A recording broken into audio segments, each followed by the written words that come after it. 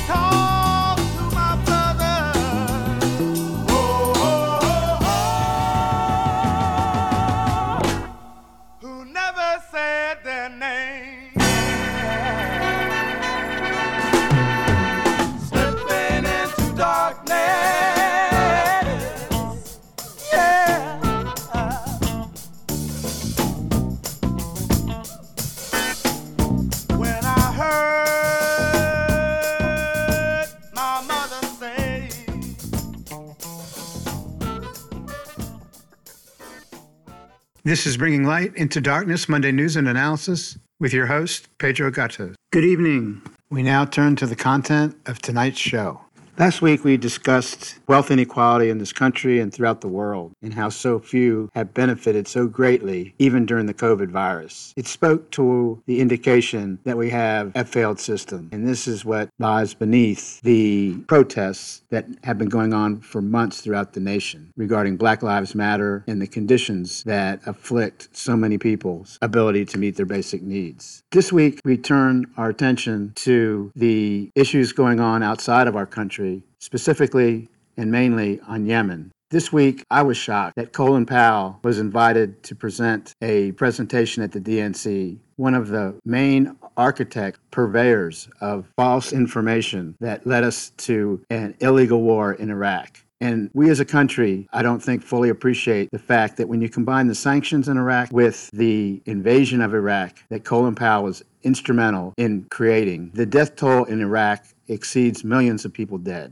And tonight's show goes back to that period of time in Iraq and the sanction period and our cutting off our acts through the UN to ensure that water treatment types of products were not allowed into Iraq during this sanction period that resulted, just the sanction period, in hundreds of thousands of deaths to children, right? 500,000 was the number, mainly from cholera or waterborne illnesses. And so this week, as we talk about Yemen and connect it back to Iraq, the point is to show the pattern of these interventions. Because when you do not see a pattern, you can always just feel like it was an exception, an aberration. But we're going to be looking at Libya, Yemen, and Iraq, and the attacks on their infrastructure that resulted in their sanitation and medical systems completely going off the grid. Countries and their peoples are suffering significantly.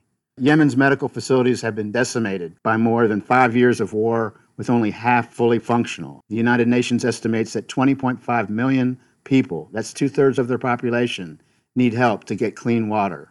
Oxfam warned last month that thousands of people could be dying from undetected cases of cholera because COVID-19 has overwhelmed the country's remaining health facilities. This is from the Oxfam press report of just last week, August 18th, one air raid every 10 days on hospital clinics, wells, and water tanks throughout the Yemen war. Again, a press release from Oxfam. Moreover, from the same source, the vital infrastructure like hospitals, clinics, water tanks, and wells have consistently been in the crosshairs throughout this conflict.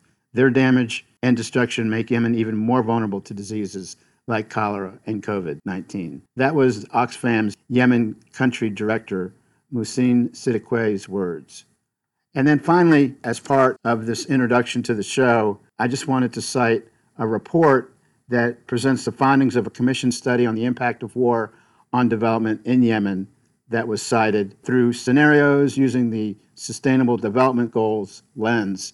The views expressed in the study are those of the authors, and it was then made available through the United Nations for consumption. It's a country of 30 million people, 153rd on the Human Development Index list. In other words, one of the poorest nations of the world. 138th in extreme poverty, 147th in life expectancy, 172nd in educational attainment. But my focus or my concern is the concern of many. From this report, the impacts of the conflict in Yemen are devastating. Right now, today, as you are hearing this broadcast, this is a current report with nearly 250,000 people killed directly by fighting and indirectly through lack of access to food, health services, and infrastructure. Of the dead, 60% are under the age of 5. And we are supporting Saudi Arabia's relentless attack, as you'll find detailed in this show tonight. So please stay tuned, and thank you for caring. Welcome, Alternative News listeners. This is Bringing Light into Darkness, Monday News and Analysis. This is your host, Pedro Gatos.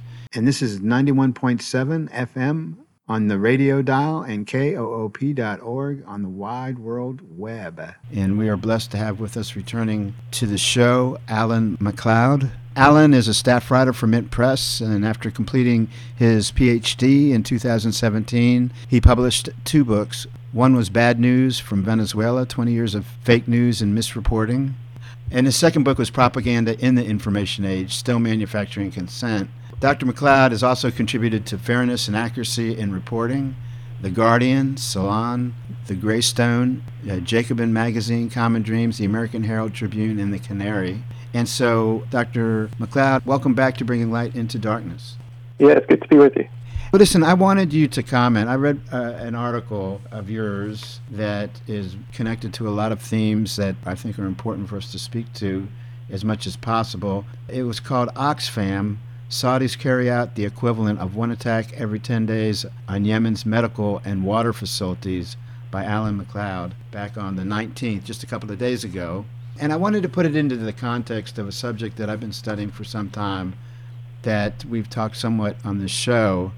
But when you go back to the issue of sanctions and how they've been used, in 1998, Dr. Thomas J. Nagy came across an article. And Dr. Nagy, he was at the George Washington University. So he wrote a piece back in June 12th of 2001 that was called The Role of Iraq Water Treatment Vulnerabilities in Halting One Genocide and Preventing Others. And he indicates in this article that he had by chance come across and discovered the partially declassified U.S. Defense Intelligence Agency document entitled, quote, Iraq Water Treatment Vulnerabilities, end quote. It's a 1991 DIA document. He found it on the Department of Defense GulfLink site. So he validated it, and it was being sent from the DIA to CENTCOM, which is the United States Central Command. That's one of the 11 unified combatant commands in the U.S. Department of Defense. And so what I wanted to share out of the piece was part of the content, which said that they now consider thought experiment. What he was trying to suggest is he tried to flip the script, thought experiment, after going through this memo that suggested how and exactly what would occur if these sanctions were kept in place to keep chlorinators and water treatment products and those types of things from getting to the Iraqis to fix the water problem. So for the purposes of kind of flipping the script and to impress upon the reader the immorality of the propositions, the immorality of what is going on in Iraq, of what we were to enable regarding Iraq and the sanctions, he asks us, the reader, to assume that the document is a genuine product of the Iraq Defense Intelligence Agency and not the U.S. Intelligence Agency. So with the shoe on the other foot, so to speak. And that the Iraq document sets forth the following. 1, a detailed and feasible plan from Iraq to destroy the entire water and sanitation system of the United States. An Iraqi plan to prevent the rebuilding of the water and sanitation system of the United States for as long as Iraq wishes. And thirdly, an Iraq plan spelling out the likelihood or the likely health impact upon the population of the United States, namely epidemics caused by the resulting contaminated water supply. And fourthly, and lastly, an Iraq plan which explains in detail why that no U.S. countermeasures can succeed in rebuilding the American water and sanitation system against the wishes of Iraq. So obviously he indicates there would be significant problems. So he says if we could accept the sourcing, who would have any problems with denouncing this U.S. water treatment vulnerabilities document as genocidal, as the gravest possible breach of the law of land and warfare, as a plan for infanticide, as a means of selecting, killing the very young, as well as the very old, the sick, and the pregnant, and secondly, suggesting massive airstrikes against Iraq, citing the right of preemptive military action. So the most draconian sanctions regime in modern history is described by a letter from Representative Tony Hall to Secretary of State Madeleine Albright in this piece that Nagy wrote. And it described in the press release, his Representative Tony Hall press release of June of 2000, the following. He says, quote, I share UNICEF's concern about the profound effects of increasing deterioration of Iraq's water supply and sanitation on its children and the children's health. The prime killer of children under the age of 5 is diarrheal types of diseases. And they have reached epidemic proportions, and they now strike 4 times more often than they did back in 1990. Holds on contracts for the water and sanitation sector are a prime reason for the increases in sickness and death. Of the 18 contracts, all but one hold was placed by the U.S. government. The contracts are for purification chemicals, chlorinators, chemical dosing pumps, water tankers, and other equipment. Steps have been taken to assure dual-use items are not diverted. He goes on. UNICEF follows the United Nations 3-tier monitoring system to ensure equipment and supplies are used as they are intended.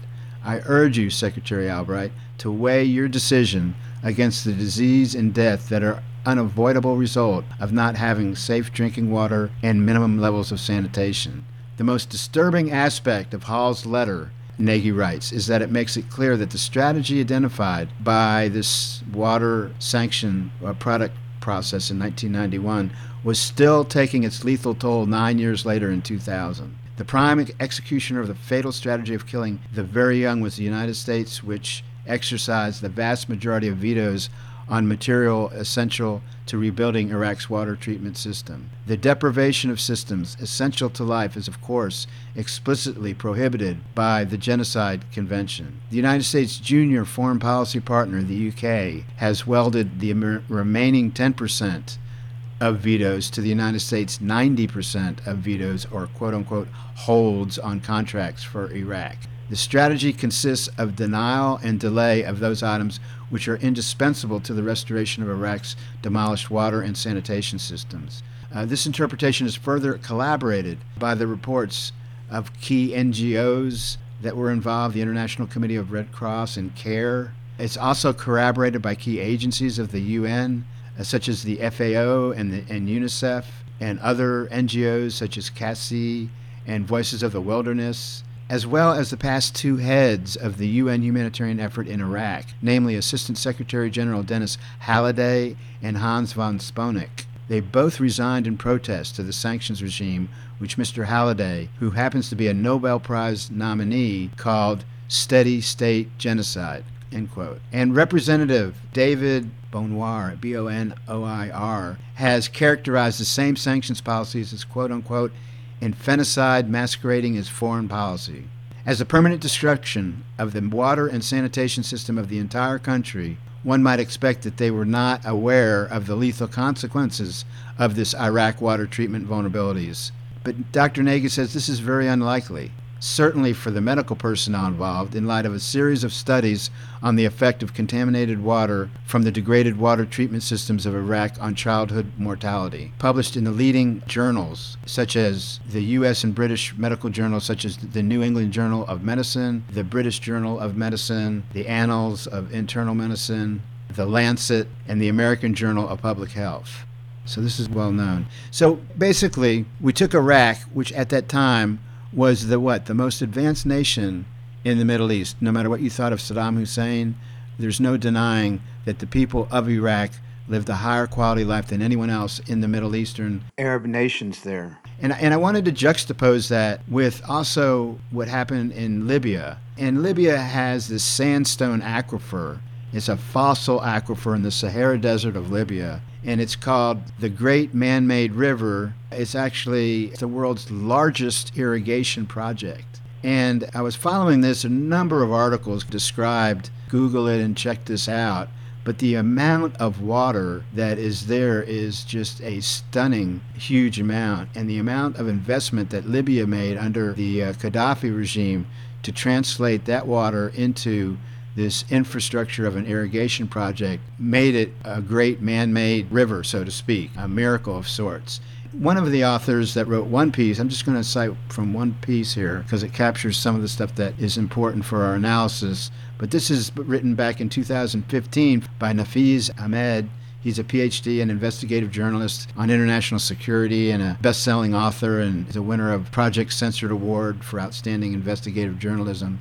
This was back in 2015. But anyhow, the military targeting of civilian infrastructure, especially of water supplies, is a war crime under the Geneva Conventions, he writes. And this is precisely what NATO did in Libya, while blaming the damage on Gaddafi himself. Since then, the country's water infrastructure and the suffering of its people has only deteriorated further. Critical water installations were bombed and then blamed on Gaddafi.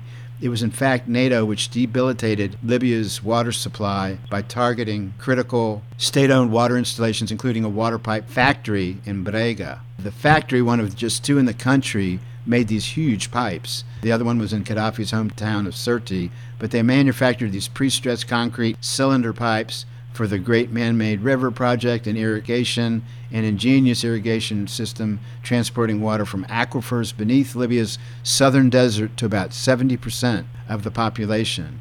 On 18th of July, a rebel commander boasted, and this is back in 2011, that some of Gaddafi's troops had holed up in the industrial facilities in Brega, but that rebels had blocked their access to water. Quote, their food and water supplies are cut, and now they will not be able to sleep. In other words, the rebels, not Gaddafi loyalists, had sabotaged the water pipeline. And so there's a little bit more information on how NATO followed up by bombing the water pipe factory on July 22nd on the pretext that there was a military storage facility, which it was not, that concealing rocket launchers. But anyhow, or by August, UNICEF, and again this is 2011 August, reported that the conflict had put the Great Man-Made River Authority, the primary distributor of potable water in Libya, at risk for failing to meet the country's water needs.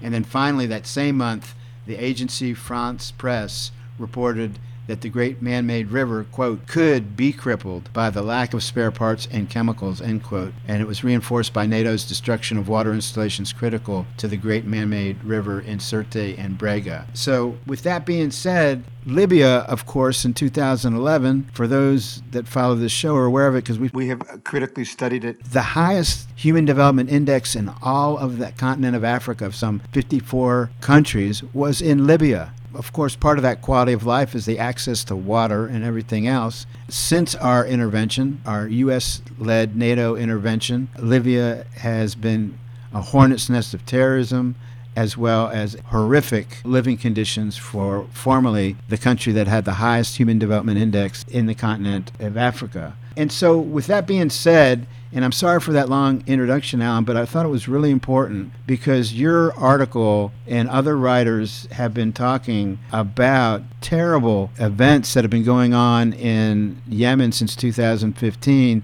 that now have cost close to 250,000 lives. And it's being promoted mainly by Saudi Arabia, which has received apparently 3 times more military aid from the United States than any other country that we give military aid to. And in your piece, again, I want to repeat the name of it for people to check this out if they're interested. Oxfam, Saudis carry out equivalent of one attack every 10 days on Yemen's medical and water facilities, by Alan McLeod, that was posted on August 19th of 2020 with Mitten Press. So Alan, the same theme, medical and sanitation infrastructure being targeted. Can you elaborate a little bit more on what provoked your concern with making this more public, since obviously mainstream media has failed to cover this? In fact, we have talked about how MSNBC went a whole year or two without even making a mention of Yemen. And so how could this world's greatest humanitarian disaster that's been going on be ignored? And tell us a little bit more about what's happening on the ground. Yeah, I mean, sure, if you're a true believer in peace and human rights, Yemen has really got to the top of your list of concerns right now. The United Nations has called it the world's worst humanitarian crisis. They've only got about 28.5 million people living there, but right now over 20 million, it's estimated by the UN, need help accessing drinkable water, and 14 million, over half of the country's population, are at risk of famine as well. And this has been going on for a number of years. Aid agencies have warned that there's a terrible crisis coming. In fact, the director of the World Food Program, an American, a Trumpist actually appointed by Trump, said that there could be a famine of biblical proportions in Yemen and the Horn of Africa if the world does not get its act together and send relief. Just like in Libya, much of the Middle East, the trouble began with the Arab Spring in 2011 when Houthi groups, who are situated in the west of the country, much more populous region, started rebelling against the president and actually forced him to resign, which led his vice president, Hadi, to become president. But Houthis did not accept Hadi either. They're actually a Shia minority in a majority Sunni country. In the end, they started a rebellion, which has now lasted, 9 years. And it really kicked off in 2015 when hostilities started to turn violent. And that was really because Saudi Arabia, Yemen's much bigger neighbor, got involved. And the Saudi military has really taken sides with the Yemeni government in this fight. And what they have done is they have just intentionally used their superior weaponry to bomb and destroy the country, particularly the Houthi-controlled areas in the west, which are much more heavily populated. So, yeah, what we've seen is Saudi Arabia doesn't really want to get boots on the ground because its troops are not really committed. A lot of them are conscripts. They do not really want to be dying in a foreign war in some other country, whereas the Houthis are really committed to their cause. And so what we've seen is basically a protracted stalemate where Saudi Arabia bombs the country from afar, generally targeting soft targets like farms or civilian structures, sewage plants, etc. And that's what this Oxfam report was all about that I was referencing in the article. Over 200 times since the conflict began, the Saudi-led coalition has targeted either medical or water infrastructure, which is equivalent to one air raid every 10 days for the entire conflict. And the result has been devastating, with lack of clean water, lack of food, people starving to death. I'm sure even if you haven't been paying attention, and certainly it's easy not to do so with the media not talking about it, probably most people have seen images of skeletal bodies coming out of Yemen. And they've also had the return of 19th century diseases such as cholera, which is, of course, a disease of bad water, which is what happens when countries' infrastructure, particularly its sewage and its clean water, just gets destroyed. So that's the situation there, and obviously Saudi Arabia should bear the brunt of the criticism. But we should also remember, I'm sure probably most of your listeners are on board with thinking that Saudi Arabia is not a country that should be admired and is a dictatorship. But it's only really able to sustain this bombing because it has the support in many ways of Western countries. And one of the most critical is that countries like the United States or the United Kingdom are funneling weapons in exchange for Saudi money. So, for instance, Saudi Arabia bought in 2018 3 times as much American weaponry as any other country in the world. And also near the top of that list were other countries in the Saudi-led coalition, like, for instance, Kuwait and Qatar, which are also helping with the destruction. Likewise, the United Kingdom has got a very large arms industry. 49% of all British sales of weapons abroad go to Saudi Arabia. And so much of this is specifically being used to target civilians in Yemen. And we all know it. You know, a while back there was a small scandal that broke in the Western countries when it was found that a Lockheed Martin bomb was used to destroy a school bus, which killed 29 children in Yemen, I think. Yeah, but we also have a situation where the United States does not particularly want to stop selling weapons to Saudi Arabia. The defense lobby is very powerful in the US, and they are making billions, tens of billions of dollars in profit off of this terrible war, which some people have labeled a genocide. And this is really the problem here. You know, Mike Pompeo continues to sell weapons to Saudi Arabia. Recently, there was a sort of internal inquiry which looked at, you know, whether this was a moral or ethical thing to do. And in the end, they said that Pompeo had played it by the book and had done things legally. So he's off the hook. I know Bernie Sanders and Ro Khanna have supported bills to try to stop U.S. sales to Saudi Arabia, but that was actually vetoed by the president.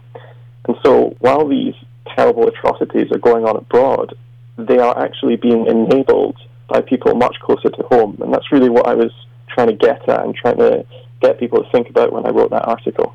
Yeah, that's really important. So a couple of things just to follow up questions on your article and that analysis. First of all, we know Saudi Arabia, if you were to rank human rights violators in the world, would have to be the number one country, or certainly at the top of the number one countries of human rights violators to begin with. So it's shocking to me that the American public, and you know, you wrote about propaganda and that type of thing in one of your books, but we've been propagandized to not kind of connect the dots of how atrocious these facts on the ground are that you just went through. You have that greatest human rights violator being supported by U.S. and U.K. You said U.K., close to 50% of all their arms exports go to Saudi Arabia. You said that Saudi Arabia gets 3 times more than the next highest purchaser of U.S. arms as of 2018, I believe you said. And I presume that includes Israel, which I always thought was got an awful lot of arms. But Saudi Arabia, just to cut you off, Saudis are actually paying for it. Israel tends to get a lot of theirs for free. And so that's why the Saudis are at the top of the list. Oh, okay. So what would that ratio be if they were both paying? Do you know? Oh, I'm not sure, actually. Not sure. Yeah. Thanks for clarifying that, though. We need to take a short break for the cause. We will be back right after this. This is Bringing Light into Darkness. This is the premier community radio station of the nation, 91.7 KOOP. Back after this.